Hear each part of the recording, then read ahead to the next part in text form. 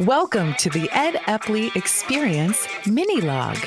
Let professional management expert Ed Epley inspire you to take action on building a more sustainable, smart, and healthy business. Hey, it's Ed Epley. Question for you. Do you want your people to grow? The answer I have is get out of their way. That's the topic for today's mini-log here on the Ed Epley Experience.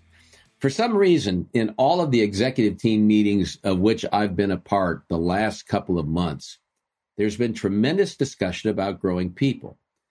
It may be an indicator that everyone right now feels they need higher performing people since they can't find all of the people that they need. So they're having to make do with probably flatter or leaner organizations than ideally they'd like to have.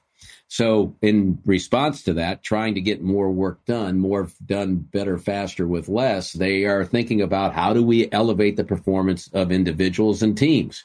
Several of these conversations have led to discussions about the best way to unleash the potential in the people that are part of these organizations, especially subordinates of the executives or the executive teams.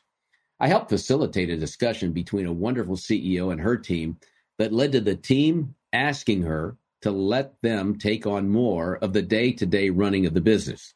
She and the team agreed that it would probably be best for her, in order to make this happen, to go on a vacation for at least a week and let them prove to her, and I think to themselves as well, what their capacity was actually for stepping up and doing more of the work that frankly was being done for a variety of reasons by this great CEO. A month later, when I visited them, there was a universal excitement in my mind. That's how I would call it. There was a genuine enthusiasm for what they had tried and how it affected not only them as individuals, but for the organization, because by all accounts, it worked. Her stepping aside allowed each team member of the executive team to step up, if you will, to a higher level. They had to do some things, make some decisions, and carry through and take some actions on some stuff that otherwise she would have done. And the work got done. It got done well.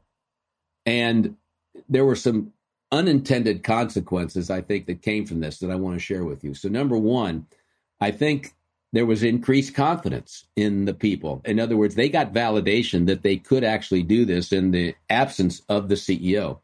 And then in addition, I got some comments from each of them that said something to the effect of, I feel better about what I'm doing here. So I would put that into the category of increased job satisfaction. So this CEO's moving aside, letting her people do what they are capable of, really created greater autonomy and job satisfaction than they were previously having when she was doing things that can and should have been done by them. So my question to you is, where do you need to get out of the way of your people? And if you don't know, I think you should ask them and ask them together at the same time rather than one at a time. I think putting the group in the room and talking about what are you doing that gets in the way of them growing and frankly doing the work that probably can and should be done by them would really be eye-opening. And I would also think it would suggest to the rest of those individuals that you have more confidence in them than perhaps they might think you have. And that's pretty important for them to know as well. So that's my advice today. Get out of the way so your people can grow. That's our mini log. We'll be back with another one very soon.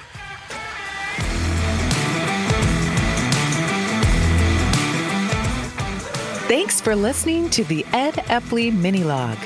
Visit www.theepleygroup.com for resources, tips, Ed's latest blogs, and a free assessment on where to improve your professional management skills.